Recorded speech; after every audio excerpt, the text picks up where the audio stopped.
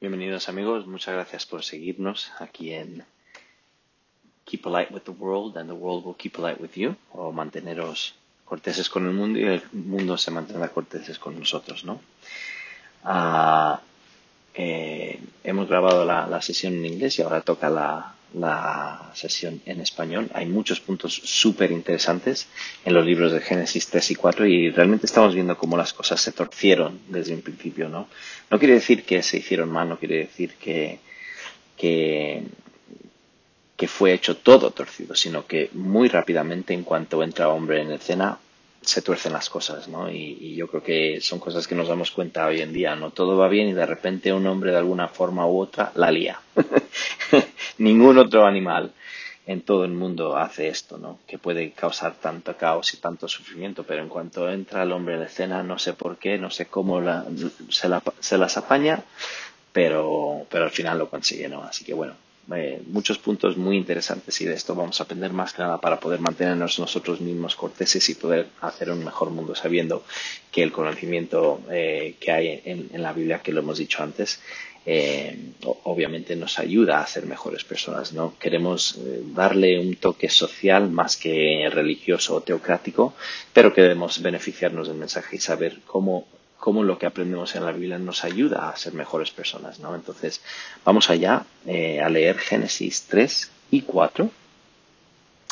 Y Génesis 3 dice, ahora bien, de todos los animales salvajes del campo que Jehová Dios había hecho, la serpiente era el más cauteloso. Ella le preguntó a la mujer, ¿de veras les dijo Dios que no pueden comer de todos los árboles del jardín? La mujer le respondió, podemos comer del fruto de los árboles del jardín, pero del fruto del árbol que está en medio del jardín, Dios dijo, no deben comer de él, no deben tocarlo, si lo hacen, morirán. Ante esto la serpiente le dijo a la mujer, de ningún modo morirán. De hecho, Dios sabe que el mismo día en que coman de él se les abrirán los ojos y serán como Dios. Conocerán lo bueno y lo malo. Así que la mujer vio que el fruto del árbol era bueno para comer y que era deseable a los ojos. Así es, el árbol era agradable a la vista, de modo que ella agarró de su fruto y empezó a comer. Después, estando ya con su esposo, le dio a él del fruto y él se puso a comerlo. Entonces se les abrieron los ojos y se dieron cuenta de que estaban desnudos. Por lo tanto, cosieron hojas de higuera y se hicieron coberturas para taparse. Más tarde, como a la hora del día en que soplaba la brisa, el hombre y su esposa oyeron la voz de Jehová Dios cuando él andaba por el jardín. Entonces se escondieron de la vista de Jehová Dios entre los árboles del jardín. Y Jehová Dios estuvo llamando al hombre una y otra vez, y diciéndole, ¿dónde estás? Por fin, el hombre respondió, oí tu voz en el jardín, pero como estaba desnudo, tuve miedo y me escondí. A lo que Dios le preguntó, ¿quién te dijo que estabas desnudo? ¿Has comido del árbol del que te prohibí comer? El hombre contestó, la mujer que me diste me dio del fruto del árbol y yo comí de él. Así que Jehová Dios le dijo a la mujer, ¿qué es lo que has hecho? Ella respondió, la serpiente me engañó, por eso comí. Entonces Jehová Dios le dijo a la serpiente, por haber hecho esto, maldita seas entre todos los animales domésticos y todos los animales salvajes del campo. Te arrastrarás sobre tu vientre y comerás polvo todos los días de tu vida, y haré que haya enemistad entre tú y la mujer, y entre tu descendencia y la descendencia de ella. Él te aplastará la cabeza, y tú le herirás el talón. A la mujer le dijo, aumentaré mucho tus sufrimientos durante los embarazos y darás a luz con dolor. Tú desearás intensamente estar con tu esposo, y él te dominará. Y a Adán le dijo, como le hiciste caso a tu esposa y comiste el árbol del que te ordené, no debes comer de él. El suelo está maldito por tu culpa.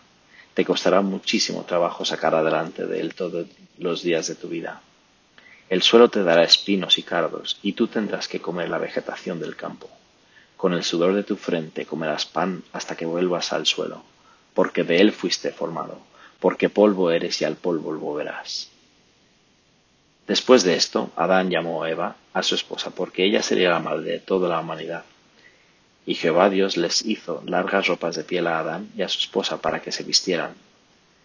Luego Jehová Dios dijo, el hombre ahora es como uno de nosotros al conocer lo bueno y lo malo.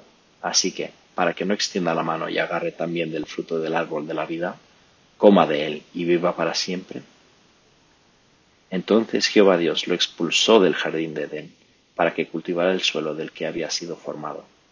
De modo que echó al hombre, y al este del jardín de Edén puso querubines, y la hoja llameante de una espada que giraba sin parar. Así se bloqueó el camino que llevaba al árbol de la vida. Puntos muy, muy, muy interesantes a tomar en cuenta. Por ejemplo, en Génesis 3:1 en adelante, vemos que hay algo que no cuadra, ¿no? Obviamente había alguien detrás que operaba la serpiente de forma magistral para engañar a Eva. De la misma manera, tenemos que tener mucho cuidado, amigos. Hay auténticos expertos en ventas, por ejemplo, y en marketing, que saben perfectamente qué colores usar, qué palabras decir, para hacerte creer a ti que una cosa es lo que realmente no es. Te doy un ejemplo. Fui a un, vamos a decir, un centro, una tienda muy, muy conocida en España, de las más grandes, además. Y bueno, el caso es que yo quería coger una botella de vino porque nos habían invitado a cenar y resulta que veo que tiene un cartelito que dice 2 por 1.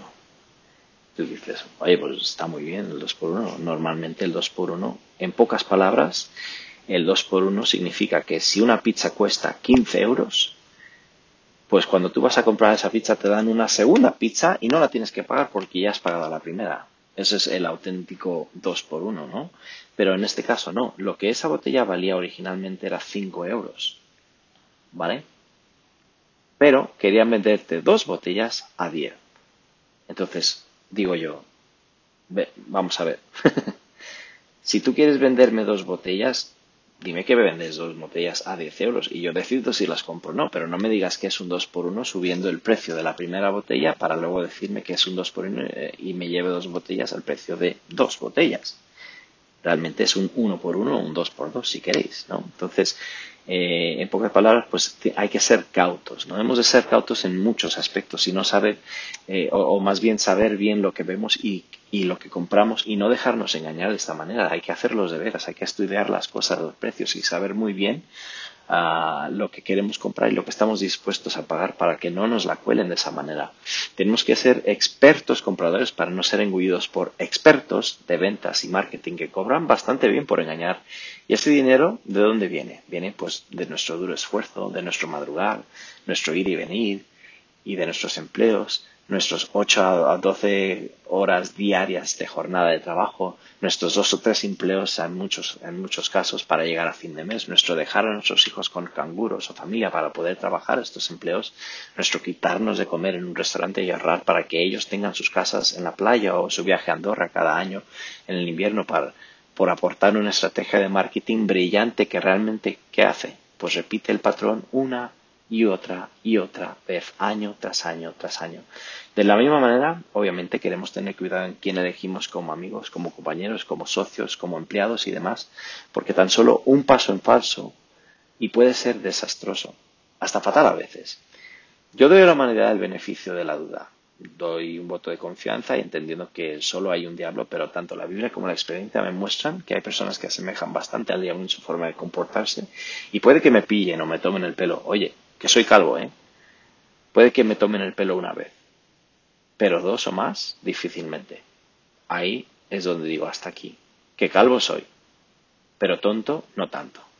Es como decía mi abuelo José, que es de México, ni muy muy, ni tan tan. Pues eso es la lección que me llevo yo del primer versículo del capítulo 3. Ahora, los versículos 5 a 7, vemos la primera mentira que se contó, que no por ser la primera fue la menos grave, sino que fue justo esa mentira la que costó la vida al hombre y a la mujer, ¿no? Y a sus descendientes, por supuesto, que somos nosotros. El hombre es un ser superior, increíblemente listo, la verdad, pero creerse igual o superior a Dios es una flagrante falta de respeto. El mismo error comete el hombre hoy en día al quitar de la ecuación a Dios e intentar sustituirlo con la política y la ciencia. Curiosamente, cuando las cosas no van, nos van mal, o hay una catástrofe en nuestras vidas, ¿en quién solemos acordarnos casi de inmediato y queremos decir que como está a cargo de todo, oye, la catástrofe también debe ser suya? En Dios. Qué injusto, ¿no? Somos unos listillos, la verdad, somos unos listillos porque no queremos que Dios nos diga cómo hemos de vivir, que debemos de obedecer sus normas y demás, aunque nos haya dado la vida a Él.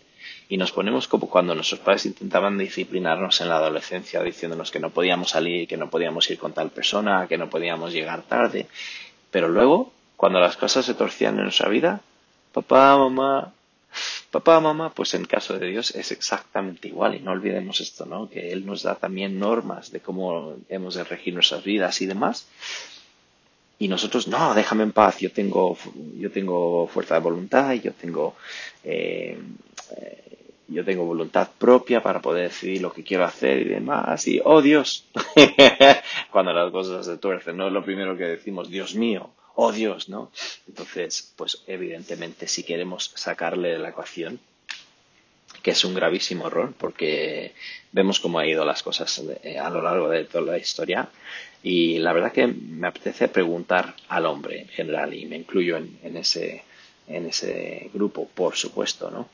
¿Qué tal ha ido todos estos años, ¿no? ¿Qué tal ha ido en toda tu historia haciéndote caso a ti mismo, ¿no? Hay una expresión que dice que si te haces caso a ti mismo terminarás siendo tú mismo. Entonces, realmente eso es a lo que se refiere en el aspecto que si seguimos haciéndonos caso, está claro que vamos a terminar como nosotros mismos, ¿no? Entonces, a lo largo de toda la historia, a pesar de todos los gobiernos que se han creado, a pesar de todos los esfuerzos que se han hecho por crear paz y demás, simplemente el hombre por su propia cuenta no lo puede lograr. Es una cosa que la Biblia también menciona, luego lo veremos a lo largo de estos episodios, pero vamos, el caso es que si queremos sacar a Dios de la ecuación, es el primer fallo, y ya lo estamos viendo desde un principio, nos sacamos a Dios de la ecuación y las cosas se tuercen, y como hemos estado viendo, se han ido torciendo desde un principio.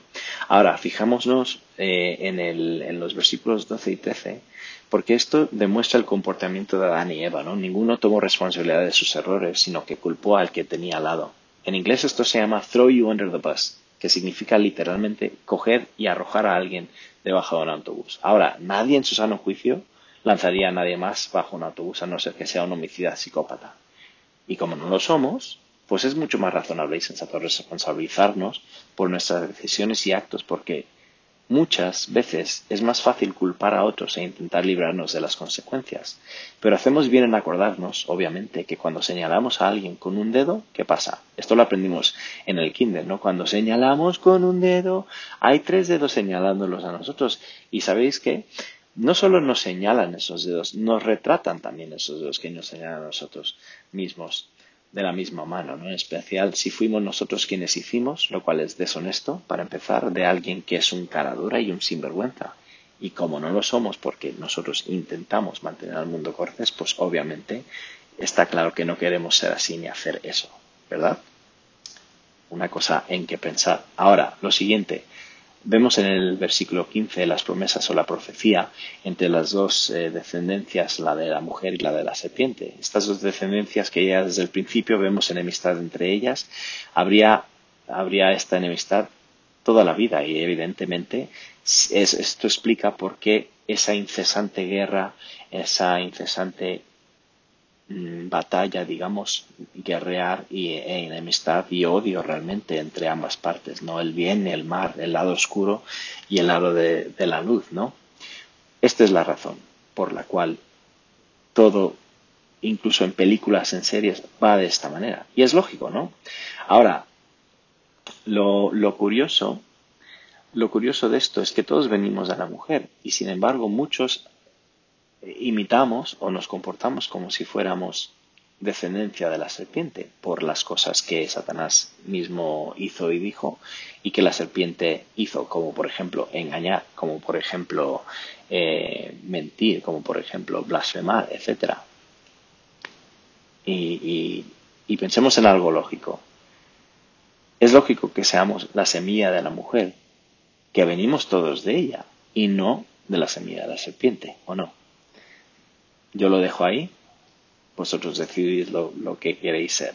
Evidentemente cada uno es libre de hacerlo, pero es lógico que queramos ser parte de la semilla de la mujer porque inevitablemente somos parte de esa semilla. Ana. Ahora, eso naturalmente tiene más trasfondo, tiene mucho más explicación profética, pero vamos a dejar las similitudes allí, ¿no?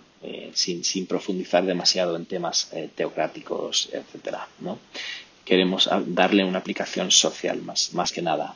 Ahora los versículos 16 y 24 nos muestran que igual que Jehová Dios tomó medidas, las empresas, las autoridades, la sociedad en sí también toma medidas para asegurarse de que quien la hace la paga y por tanto, si no estamos dispuestos a pagar el precio, no somos lo suficientemente maduros para aceptar el castigo de nuestras decisiones, pues lo más fácil es que queremos o decidamos bien y no hagamos lo que nos place acordándonos de que lo que es popular no siempre es bueno y lo que es bueno no siempre es popular. Hay consecuencias en todo lo que hacemos. Acción, reacción, ¿no? En esto queremos tomar la delantera, pero de forma positiva. Ojo, acción, reacción, pero de forma positiva. ¿Cómo? Pues sabiendo que cada acción tiene una reacción o consecuencia.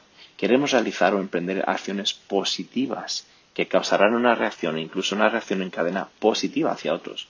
Podemos dar muchos ejemplos como conducir con cuidado, no fumar en zonas cerradas donde no se puede, pero mantener el mundo cortés va al fondo, al grano de todos los temas y empieza en pequeñas acciones como por ejemplo tener higiene apropiada, lavarnos los dientes, oler bien, hablar correctamente y luego transciende a otras cosas como dejar que unas personas mayores ocupen tu asiento por no poder mantenerse en pie o sujetarle la puerta a personas que vienen detrás tuya y están cerca de ti, pudiendo hacerlo, que no cuesta absolutamente nada, la estás abriendo para ti, solo te queda quedarte ahí unos cuantos segundos más y dejarles pasar.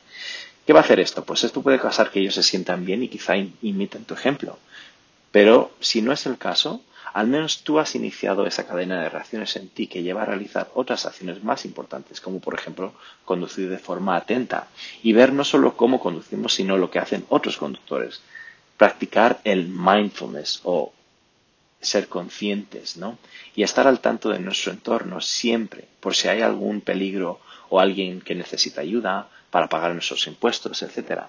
De no ser así y de no hacerlo así, es muy probable que perdamos incluso amistades, momentos, oportunidades y relaciones, y que nos cerremos puertas que una vez creíamos abiertas de par en par, como lo hicieron Adán y Eva, que vieron el jardín de Edén, pero ¿desde dónde? Desde fuera, cuando vivían dentro, literalmente. Ahora tenían que ver ese jardín desde fuera y no queremos que nos pase eso, no queremos vivir en ese jardín a través de tomar las mejores decisiones y saber que hay consecuencias por las malas decisiones, ¿no? Entonces, para enfatizar esto un poquito más, ser cautos nos hace ser corteses, ser cautos y no dejarnos engañar.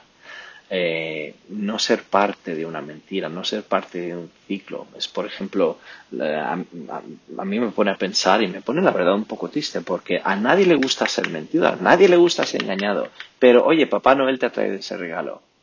¿Eh? ¿Cómo? Sí, sí, sí. A mí nadie me engaña, a mí nadie me toma el pelo.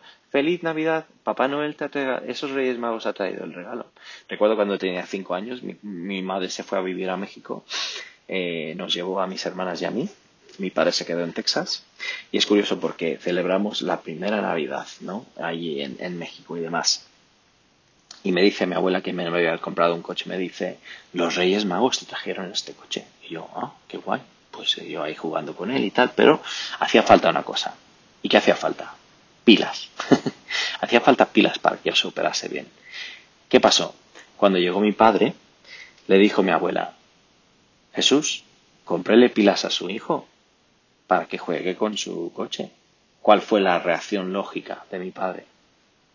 Pues María, que se lo traigan los Reyes Magos. Es decir, si no queremos ser engañados, no seamos parte de esa mentira también. Es parte del proceso. Si somos parte de una mentira, lo lógico es que la mentira siga.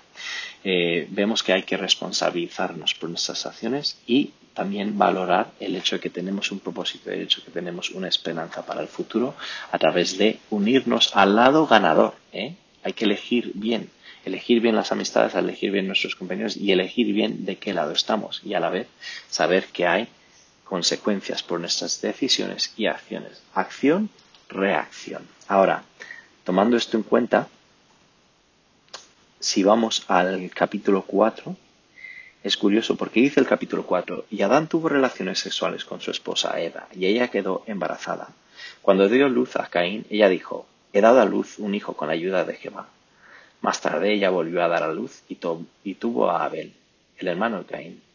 Abel se hizo pastor de ovejas y Caín se hizo agricultor. Pasó el tiempo y Caín presentó algunos productos de la tierra como ofrenda para Jehová. Pero Abel ofreció algunos primogénitos de su rebaño, incluida su grasa. Ahora bien, Jehová aprobó a Abel y su ofrenda, pero no aprobó a Caín y su ofrenda. Por eso, Caín se enfureció y se sintió muy decepcionado. Entonces Jehová le dijo a Caín, ¿por qué estás tan enojado y decepcionado?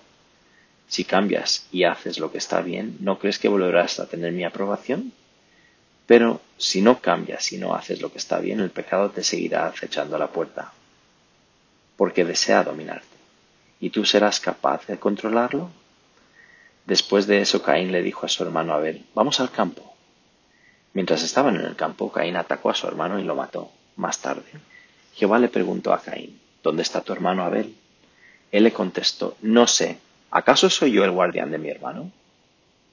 Así que Dios le dijo, ¿qué has hecho? Escucha, la sangre de tu hermano me está gritando desde el suelo. Y ahora se te maldice y se te destierra del suelo que ha abierto la boca para beber la sangre de tu hermano, la cual tú derramaste. Cuando cultives el suelo, éste no te dará su producto. Serás un fugitivo y estarás yendo de un lado a otro por la tierra. Entonces Caín le dijo a Jehová, el castigo por mi error es mayor de lo que puedo soportar. Hoy estás echándome de la región y estaré fuera de tu vista. Seré un fugitivo y estaré yendo de un lado a otro por la tierra, y cualquiera que me encuentre seguro me matará. Por eso Jehová le dijo, en ese caso, cualquiera que mate a Caín sufrirá la venganza 7 veces. Y Jehová estableció una señal para Caín, para que nadie que lo encontrara lo matara. Luego Caín salió de la presencia de Jehová y se fue a vivir a la región del destierro, que estaba al este de Edén. Entonces Caín tuvo relaciones sexuales con su esposa, y ella quedó embarazada y dio a luz a Enoc. Luego Caín se puso a construir una ciudad y le puso el nombre de su hijo Enoc. Más tarde, Enoc fue padre de Irad. Irad fue padre de Mehujael. Mehujael, más bien, fue padre de Metusael, y Metusael fue padre de Lamec. Lamec se casó con 2 mujeres. La primera se llamaba Adá y la segunda se llamaba Zilá. Adá dio a luz a Jabal. Él fue primero de los que vivían en tiendas de campaña y criaban ganado. Su hermano se llamaba Jubal. Él fue el primero de los que tocaban el arpa y la flauta. Por su parte, Zilá dio a luz a Tubal Caín, que forjaba toda clase de herramientas de cobre y de hierro. Y la hermana de Tubal Caín se llamaba Naamá. Entonces Lamec compuso estos versos para sus esposas Adá y Zilá. Oigan y voz, esposas de Lamec, escuchen mis palabras. He matado a un hombre que me hirió, sí, a un joven que me golpeó. Si a Caín hay que vengarlo 7 veces, a Lamec hay que vengarlo 77 veces. Pues bien, Adán volvió a tener relaciones sexuales con su esposa, y ella dio a luz un hijo. Ella lo llamó Set, porque dijo, Dios me ha dado otro descendiente para reemplazar a Abel, porque Caín lo mató. Set también tuvo un hijo, y lo llamó Enos. En aquel tiempo la gente empezó a invocar el nombre de Jehová. Varios puntos muy interesantes aquí. Por ejemplo, en los capítulos 3 al 5, curiosamente, vemos que cuando ambos hermanos, Caín y Abel, ofrecen o hacen sus ofrendas a Jehová, a Dios, ¿cómo lo hicieron? Bueno, Caín trajo algo de lo que tenía, presentó algunos productos de la tierra. Pero ¿qué hizo Abel? Abel ofreció algunos primogénitos de su rebaño, incluida su grasa. Por eso Dios aprobó el sacrificio de Abel, pero no aprobó a Caín y su ofrenda. ¿Qué nos demuestra esto? Pues que siempre tenemos que dar lo mejor de uno, no solo a Dios, que por supuestísimo, sino también a nuestro trabajo, a nuestra escuela, a nuestra relación, a nuestras amistades, a nuestra familia. Solo así podemos ir con la cabeza erguida y sabiendo que estamos haciendo lo mejor, que estamos dando lo mejor de nosotros, y nadie puede echarte eso en cara.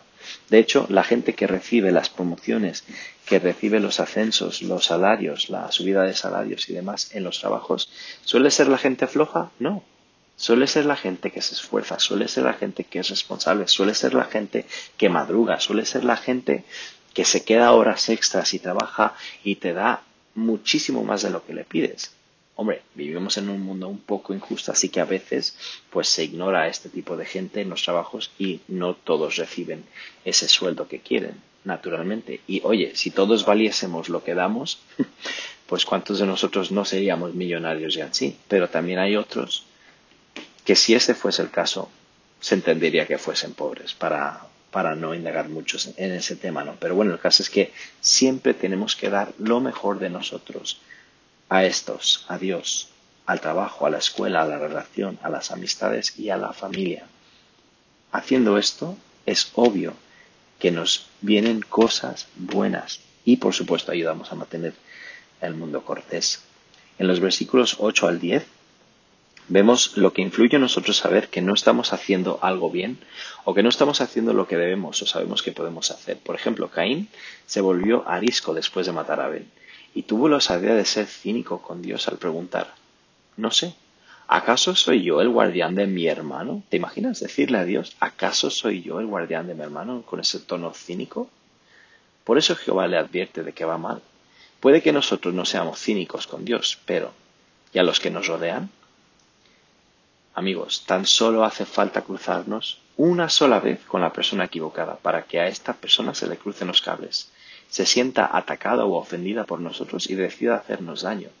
Por tanto, es la mejor idea mantener a raya nuestra ira y nuestra agresividad. Porque si esta persona estaba dispuesta a hacer algo que realmente nos molestó y que incluso pudiese justificar que nosotros le dijésemos algo, no estará dispuesto a hacer más. Imagínate que vas conduciendo por la carretera y uno te pasa a una velocidad y se te mete justo delante, te hace meter el frenazo y muchas personas tienen la osadía de seguir detrás de estos conductores. ¿Para qué? Para mostrarles el dedito y hablar de sus madres y demás, ¿no? Oye, si esta persona estaba dispuesta a hacer eso y poner tu vida y su vida en peligro, ¿qué quita que no te dé un golpe en el coche y te haga tener un accidente incluso mayor de que pudiste haber tenido a darle él? Por tanto, mantén esa ira en raya porque es la mejor decisión. ¿Lo ha hecho? Sí. ¿Te ha enfadado? Sí. ¿Es justificado que te enojes? Sí. Pero si tú haces por mantener eso en raya, te haces bien a ti incluso en tu salud. No te exaltas tanto. Las palpitaciones se mantienen bajo control. Tu mente está despejada. Puedes seguir conduciendo. Y mientras tengas vida y tengas ese don o ese privilegio de poder hacerlo, ¿por qué vas a fastidiarlo yéndote detrás de ese pues eso, para decirle dos que tres cositas, ¿no? El caso es ese, que tenemos que mantener eso a raya. Fijaros, Dios pudo haberse sentido perfectamente ofendido por lo que le dijo Caín. Sin embargo, ¿qué hizo? Amablemente le advirtió de que iba mal, de que no iba por el mejor camino. Incluso le preguntó, ¿podrás tú dominar el mal que te acecha? Espero que sí. Y sabemos que las consecuencias fueron desastrosas después de eso, ¿no? Curiosamente, en los versículos 19 y 20 vemos que Lamec, el bisnieto de Adán, nos muestra cuán rápido o cuán pronto nos olvidamos de lo establecido cuando se trata de hacer lo que queremos como humanos. Es una tendencia humana hacer lo que queramos. A mí nadie me dice lo que tengo que decir. Y este tuvo hijos que luego tuvieron hijos y de esto salió Lamec, ¿no? No dejó a su padre y a su madre para ser una sola carne con su mujer, como dijo Adán, sino con sus dos mujeres. No habían pasado más que 3 generaciones para que se le ocurriera estar demostrando avaricia y, seamos sinceros, cierta morbosidad, ¿no?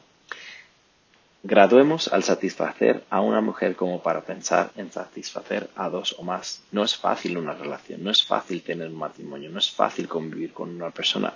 Pero si encima nos despistamos y queremos agradar, complacer, satisfacer y saciar a otra persona, incluirla en ese proceso, simplemente no es sensato, no es una cosa coherente, ¿no? Recuerdo que esto de graduemos en satisfacer viene de un programa donde un marido le pide a su mujer estar con otra mujer, los tres juntos, y es justo lo que dice la mujer, ¿no? Tú céntrate en satisfacer a una, mantener a una contenta, que no te ganes avaricia de quiero todas las que pueda tener, no. Céntrate y céntrate en hacer feliz a esa persona que tienes a tu lado, ese compañero o a esa compañera que tienes a tu lado. Hay que ser un superhombre pluscuamperfecto que sepa satisfacer, complacer y saciar y agradar a una sola mujer como para hacerlo con dos o más. Y que en este orden haya orden. Es decir, que en este orden haya orden y no haya riñas, celos y contiendas, porque os aseguro que el mismo Lamec habrá sufrido de esto, ¿no? Habrá sufrido de contiendas, de riñas, de celos entre sus dos mujeres. ¿Por qué? Pues las dos familias no se habrán llevado del todo bien, ¿no? Entonces, obviamente, queremos tener cuidado con eso, ¿no? Y centrarnos. La clave está en centrarnos y hacer las cosas correctamente. Más adelante, en los últimos versículos, vemos que Adán volvió a tener relaciones con su mujer y ella dio a luz un hijo. Ella lo llamó Set porque dijo, Dios me ha dado otra descendencia, otro descendiente para reemplazar a Abel, porque Caín lo mató. Es obvio que como había dos descendencias, alguien tenía que reemplazar a Abel en la descendencia buena de la mujer, ya que Caín había mostrado ser parte de la descendencia de la serpiente a matarle. Eso de nuevo explica la incesante guerra entre el bien y el mal, la oscuridad y la luz y demás, ¿no? Y siempre la ha habido y siempre la va a haber hasta que por fin el lado vencedor, el lado bueno, gane.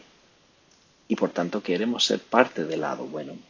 En su canción Car Radio, del grupo 21 Pilots, uno de mis grupos favoritos, en su canción Car Radio, donde habla que le han robado su coche, y ahora, o sea, que le han robado la radio de su coche, el estéreo de su coche, y ahora pues él tiene que estar ahí dándole vueltas a las cosas, pensando en su vida, meditando y demás mientras conduce.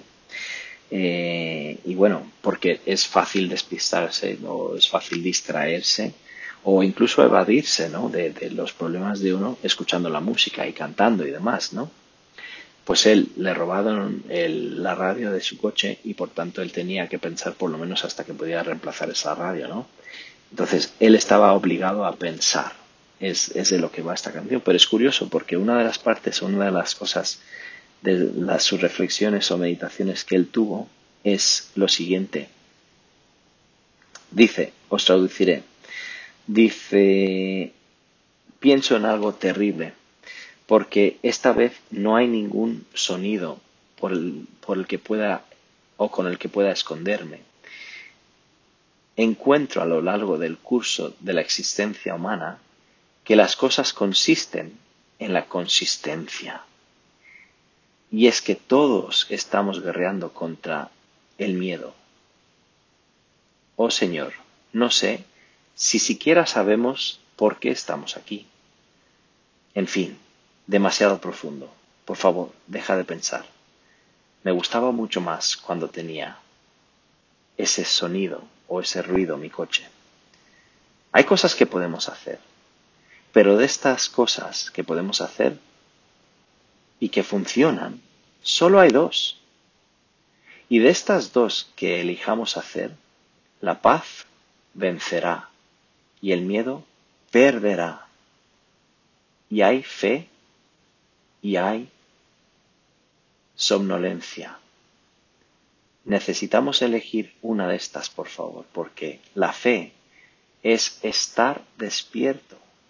Y estar despierto significa que tenemos la capacidad de pensar. Y el hecho de que tenemos la capacidad de pensar significa que estamos vivos. Y os dejo con este pensamiento para que le deis vueltas a esta última parte. De nuevo, tenemos que elegir, ganará la paz y el miedo o el temor perderá. Y hay fe y hay somnolencia. Necesitamos elegir una de las dos, por favor, porque la fe es estar despierto. Y estar despierto significa que pensamos. Y el hecho de que pensamos significa que estamos vivos. Y estaremos vivos en un futuro también. Espero que os haya agradado esta sesión de Keep Polite with the World, and the world will keep polite with you. Esperamos veros aquí, o por lo menos que sintonicéis a estas lecturas diarias de la Biblia y cómo nos ayuda esta información, este conocimiento a ser mejores personas y a dar lo mejor de nosotros a Dios, a la sociedad, a nuestras familias, a nuestras amistades y relaciones. Pasadlo muy bien y muchísimas gracias. Adiós.